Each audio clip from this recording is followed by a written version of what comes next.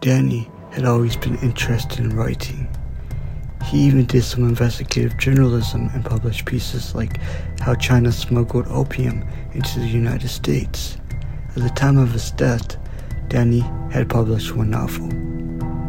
At one point, Danny did lose interest in journalism, but then he did pick it up again in early 1990, where he picked up one of his first major cases prior to his death.